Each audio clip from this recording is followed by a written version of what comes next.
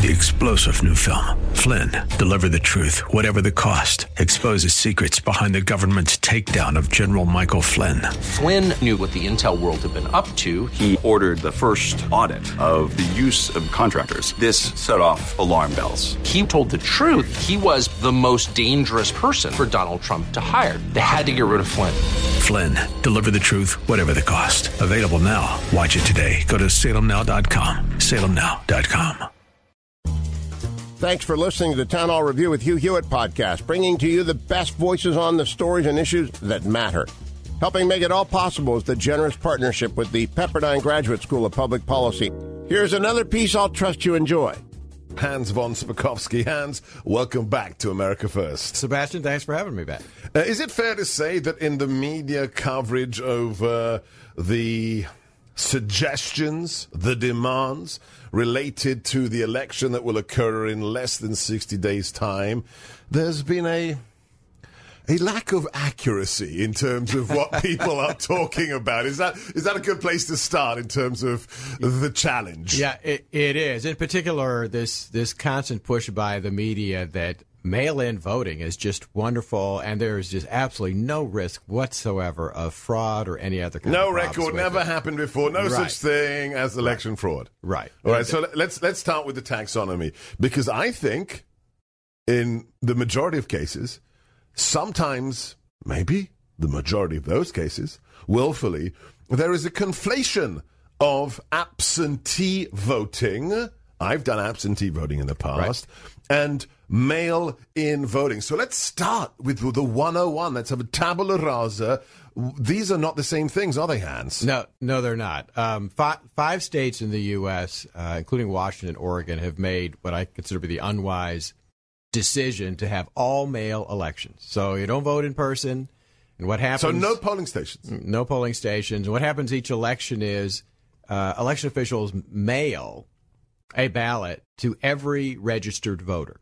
Now, the problem with that is that voter registration rolls are in terrible condition all over the country. States don't do a very good job of cleaning up the rolls. Dead people, wrong addresses, people who've moved away, people who aren't registered, who are registered. Yes, and so when you mail a ballot to folks like that, that arrive at people's homes where that particular voter doesn't live anymore, it gives the potential for those ballots to be collected and sent in.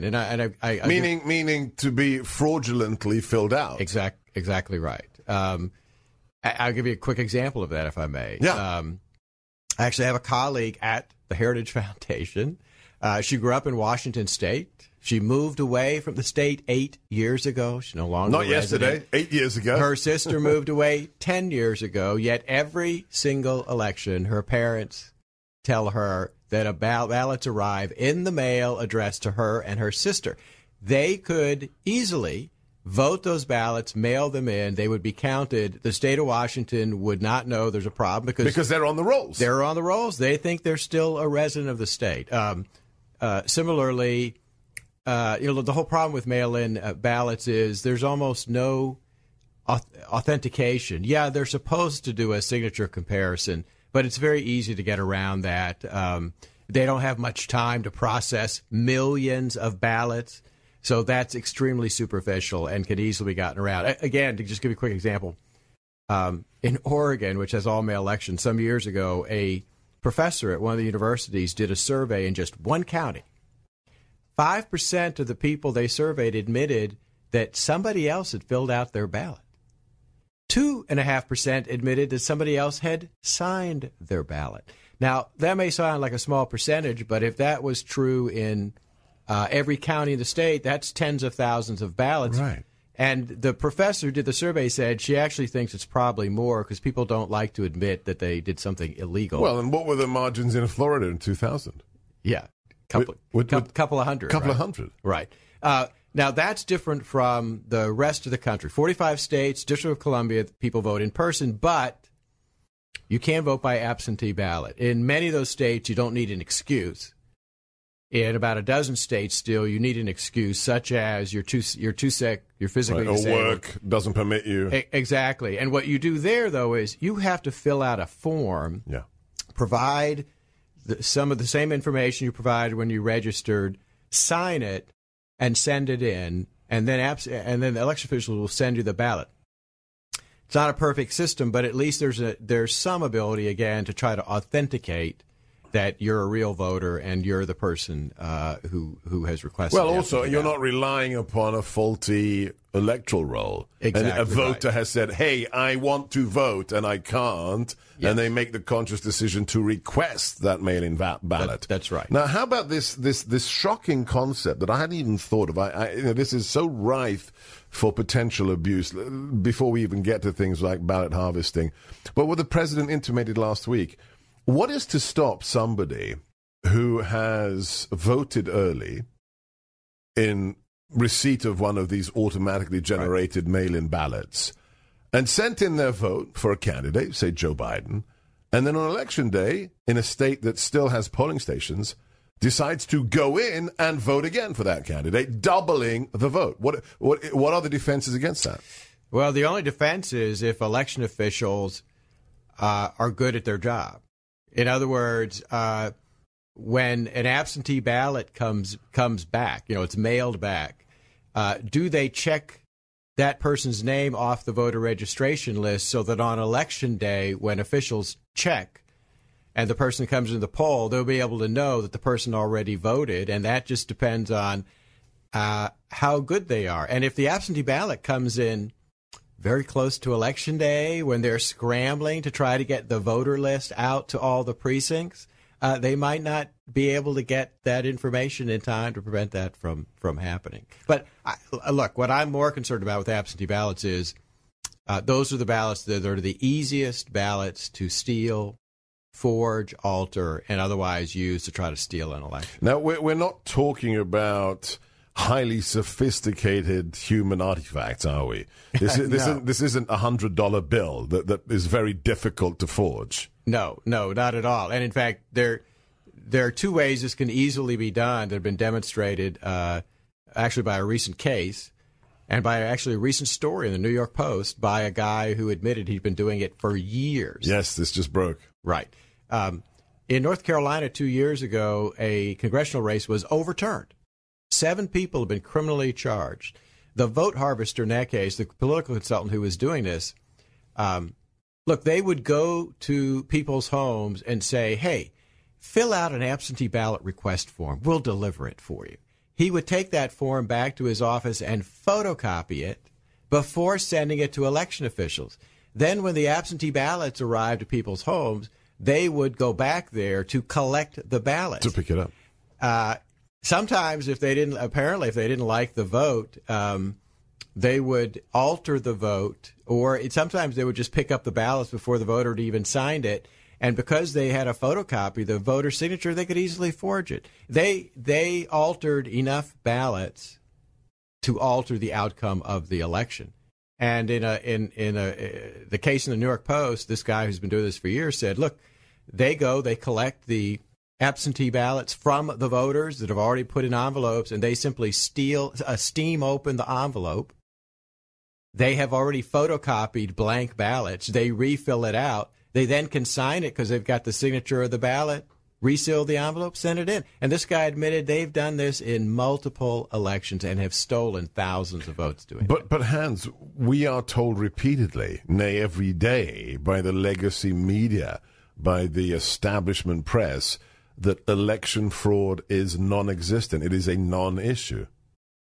Yeah, but that's actually, it's kind of weird, Sebastian. That's a recent occurrence.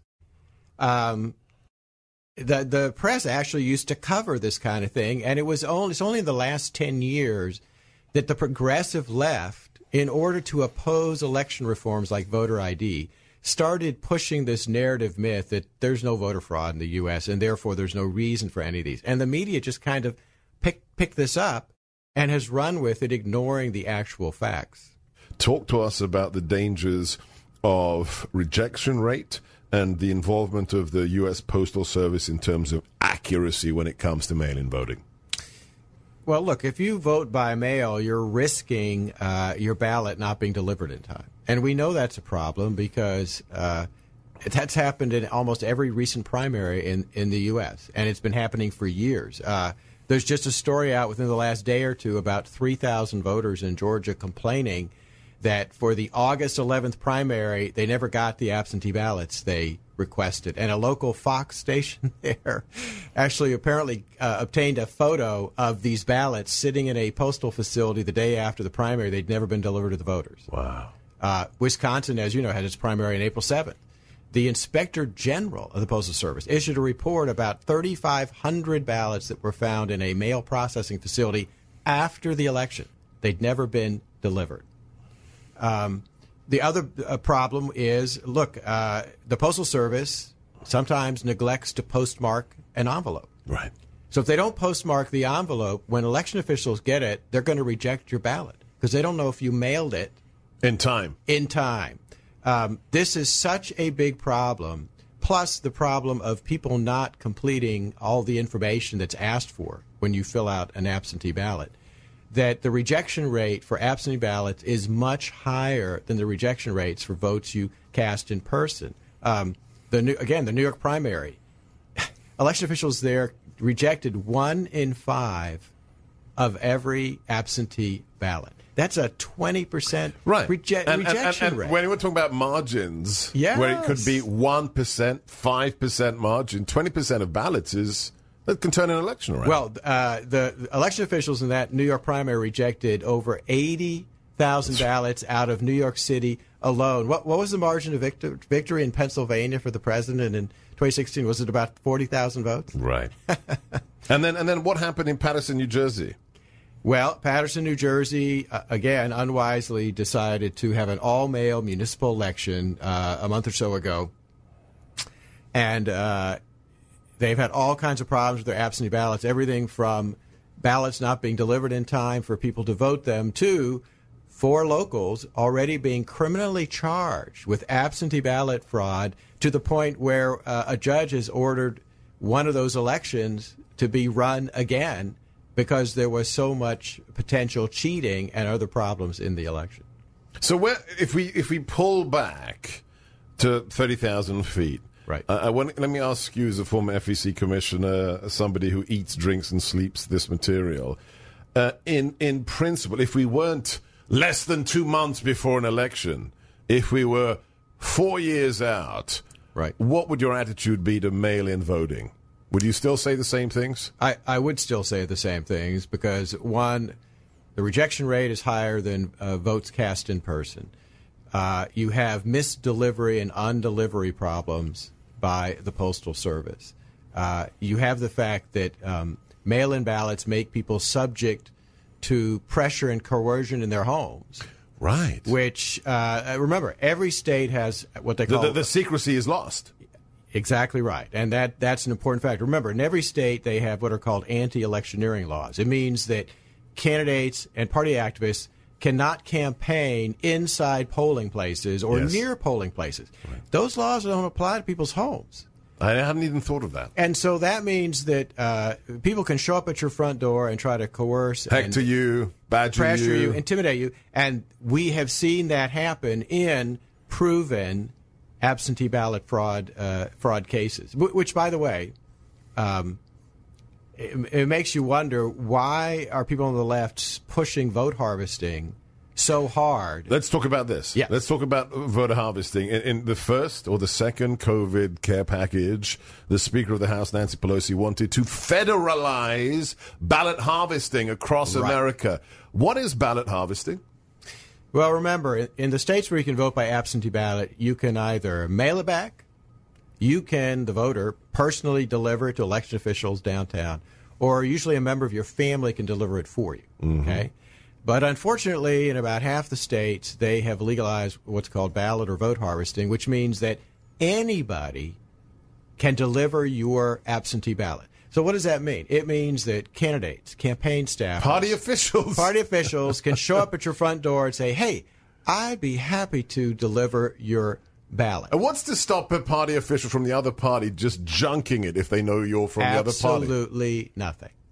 I mean, where did this begin? The insanity of this. Well, they believe it gives them a way to win elections. And think about how completely hypocritical this is. this was in as you said, Nancy Pelosi's bill to supposedly deal with COVID-19. We've got to legalize vote harvesting. Federally. What in the world could spread COVID-19 faster than saying, states, you have to allow strangers to go from door to door to door in the neighborhood to collect absentee ballots? Wow. That tells you that there were political goals in doing this, had absolutely nothing to do with COVID-19. Where can you harvest ballots right now outside of California? Well, for example, there's 27 states in the District of Columbia, so it's a lot of places. That's incredible. Now, North Carolina bans it, which is one of the reasons they were able to detect the fraud that was going on in the congressional race there in 2018. Incredible. This isn't about the coronavirus. No. This isn't about the probity of our peaceful transition of power. It's politics, and it shouldn't be. And it's a threat to our republic. For me, this is rife with challenges in the courts. Yes. And the danger that we won't have a result for the election for months or even years. Am I being crazy? No, not at all. In fact, look, I've been in this game for a long time, Sebastian. There have been more lawsuits filed this year already before the election than any time I can ever remember. Really? There's been 160 lawsuits filed so far, almost all exclusively by the left. And on what basis? With what complaint? They've been doing everything from trying to force an all-mail election in states to getting rid of the safety protocols that are in place for those. They have filed requests saying states should not require witness signatures to witness the signing of the absentee ballot. They should stop doing signature comparisons. On what basis do they say that you don't verify a voter's signature? What's the logic? I'm just curious. Oh, it's just somehow it's discriminatory. Going to keep people from verifying voting. The vote is discriminatory. Right. So it's just a whole series of things. And part of those lawsuits have been trying to say that preventing or banning vote harvesting by third parties is discriminatory also. So they've been pushing this in these lawsuits all over. But here's what I think may happen. And you can look at two states to see how this could happen. One, actually, Minnesota, 2008, and New York in their recent primaries. Yes. Okay. It took New York 6 weeks. Yes. 6 to get a result. to count the ballots. And remember, the turnout in primaries is generally lower than in general elections. The election officials just were not equipped to handle that many paper ballots. Take that 6 weeks and translate that or multiply that to states all over the country. But then what happened after the end of the 6 weeks? All this litigation was filed over all the ballots that were rejected. And so then you have judges coming in and saying, well, yeah, okay, maybe these absentee ballots didn't comply with state law, but you need to count them anyway. So there's litigation over the outcome and the rejected ballots.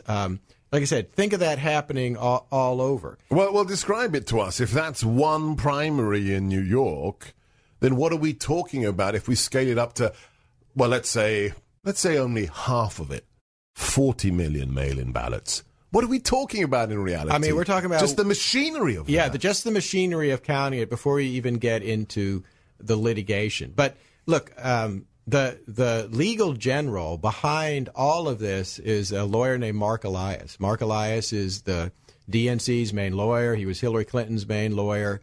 And he's the guy that spearheaded the overturning of the 2008 Senate race in Minnesota. And if you may recall what happened there, remember Norm Coleman won. It was the incumbent, won on Election Day, 700 votes.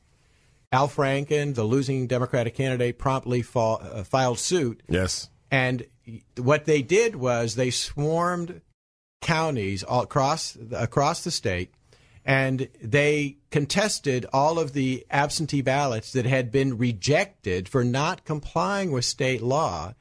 And they convinced enough election officials and the judges to count ballots in Democratic strongholds that had been rejected, and they managed to get enough ballots to overturn the election. And I think that it was a very successful legal model, and I think that's what they may try to use in other states in this election. So they have a game plan. Yes. My question is, do the good guys have a game plan? Please enlighten our millions of listeners and viewers. What happens in the worst case scenario and the result of the election is disputed? Well, let's assume that what happens is that most of the states have determined the outcome. They've awarded their electoral college votes, but there are still enough states outstanding that have not yet determined the outcome in their states that neither candidate has won the 270 electoral college votes needed to win. And it's January 20th. Under the 20th Amendment, Congress was given the power to pass a statute that says what happens under those circumstances. And in, I think it's 1965, they actually passed a statute. There's a federal statute that says that if no president or vice president has been determined as of January 20th, which is the end of the president's term, the acting president shall be the Speaker of the U.S. House upon the Speaker's resignation from the House. Acting president. Acting president. Meaning will only remain acting president until the outcome of the election has been determined. Is there any time frame for that? Could it be the next 4 years? It could, yeah. But assuming that Nancy Pelosi is reelected to her congressional seat, which seems pretty certain. I think she got 86% of the vote in her. It's like Saddam Hussein, right? 86%. Yeah. That's pretty good. And she is then reelected by her caucus because the House races have been determined. Then, yeah, she would become the acting speaker. If there is no speaker in the House, the next in line is the Speaker pro tem of the United States Senate, which it currently is, I believe, Charles Grassley. Now, let's talk about the Electoral College. What is your experience as a former commissioner of the FEC? What is the functionality of when you say not enough colleges have reported in that scenario to bring us to the threshold of 270? I'm trying to be diplomatic. Right. What is the integrity of these individuals in these offices? Because last election we had, remember, people were lobbying the electors to change their vote. To not represent the people's choice in the college. Yeah, that was probably the biggest effort that had ever been made in our history. In fact, folks who were Trump electors, many of them were harassed and threatened. It did not work. Okay? There were hardly any electors who broke their pledge to vote for the candidates that they had promised to vote for. So I don't think that's going to happen. What may happen, though, is if the outcome of the vote for president and vice president is disputed, so it's like a Florida in 2000. We don't know which one. Well, then the electors can't vote in December when they're supposed to vote because they don't know yet whether the Democratic slate of electors or the Republican slate of electors get to vote. But if the math, I'm just, blue sky scenario here. If the math is so determinative that there's been such an overwhelming majority for a certain candidate, even if there are many votes outstanding to be counted, could the college say, well, we've got enough here and we've decided and this is our delegate? Yes. Okay. So it would have to be a case by case. And if there's a specific landslide, they could say, well, we don't need to wait. Could they say we don't need to wait? Right. To count the outstanding votes? Look, assume one of the presidential candidates wins by 100,000 votes. That's the margin of victory. Right. But there's only 50,000 outstanding ballots. Absentee ballots that are being disputed. Well, obviously, that's not going to make a difference. Who makes that determination? Is it in each? It's the states. The states. We have a very decentralized election process, certainly compared to other Western democracies. And elections in this country are run by the states, and in fact, they're run down at the county government level, which always surprises people, particularly from Europe. They don't believe it because there it's federal. I mean, it's all federally run, federal officials, federal appointments, completely different here. Quite crazy, really. I had to get used to it myself as an immigrant. Hans, in the last 2 minutes we have, talk to us about what's being done now to try and insulate the process from corruption. We've got less than 2 months to go. What is the federal government doing? What are the states doing? What is the RNC? Is anything happening right now? There's so much going on. It's hard to. First of all, the federal government doesn't have a big role in this. As we said, the biggest thing that the feds did was, Sebastian, as you know, when they passed the CARE Act to deal with COVID-19, they appropriated $425 million, which has already been distributed to the states, the sole purpose of which is to help them pay any extra costs that arise in the administration of the election because of COVID-19. Because of COVID, right. But what's happening in every single state right now is there is both litigation going on and political fights over, well, are we going to open polling places? Are we going to have an all-mail election? How are we going to do that? So, in a time when people are buying their groceries. It's a bit weird, isn't it? It is. I think people need to understand this. If you can go to the grocery store, if you can go to the pharmacy, there's no reason you can't vote in person. And, in fact, we know that's true because states like Wisconsin, again, going back to Wisconsin, look, all they did was they made sure every polling place had all the safety protocols in place that experts are recommending. They had line spacing for the voters. Already. And there was no spike in COVID-19 infections because of that election. Settled science, I think that's what the left calls it. He is manager of the Election Law Reform Initiative at the Heritage Foundation, senior legal fellow. Follow him, H. von Spakovsky on Twitter, Hans von Spakovsky. Thanks for listening to the Town Hall Review. Our program is coming today in partnership with the Pepperdine Graduate School of Public Policy. It's America's most unique graduate leadership programs offered on Pepperdine's breathtaking campus in Malibu, California. Learn more at publicpolicy.pepperdine.edu. If you're enjoying the podcast, please tell a friend to go to Town Hall Review and sign up as well today. This is Hugh Hewitt for townhall.com. President Trump has a record of accomplishments that's pretty easy to compile. Most significantly, he has brought the existential threat posed by the Chinese Communist Party into the sunlight. Trump has buttressed the Constitution. With 2 justices on the Supreme Court, 53 judges on the federal courts of appeal, and over 140 district court judges. President Trump's tax cuts, along with his massive deregulation, led to 3.5% unemployment until the regime in Beijing acted with criminal recklessness towards a virus that has devastated the world. Trump's sprawling, slugging, tempestuous approach has worn down many, but his road is marked by these accomplishments. The elites are convinced he must be beaten, but Americans want their jobs and security back. They like the police. They like civil order. Yes, polling shows him behind 50-year D.C. insider Joe Biden. We'll see. I feel pretty good about President Trump's chances. I'm Hugh Hewitt. Publicpolicy.pepperdine.edu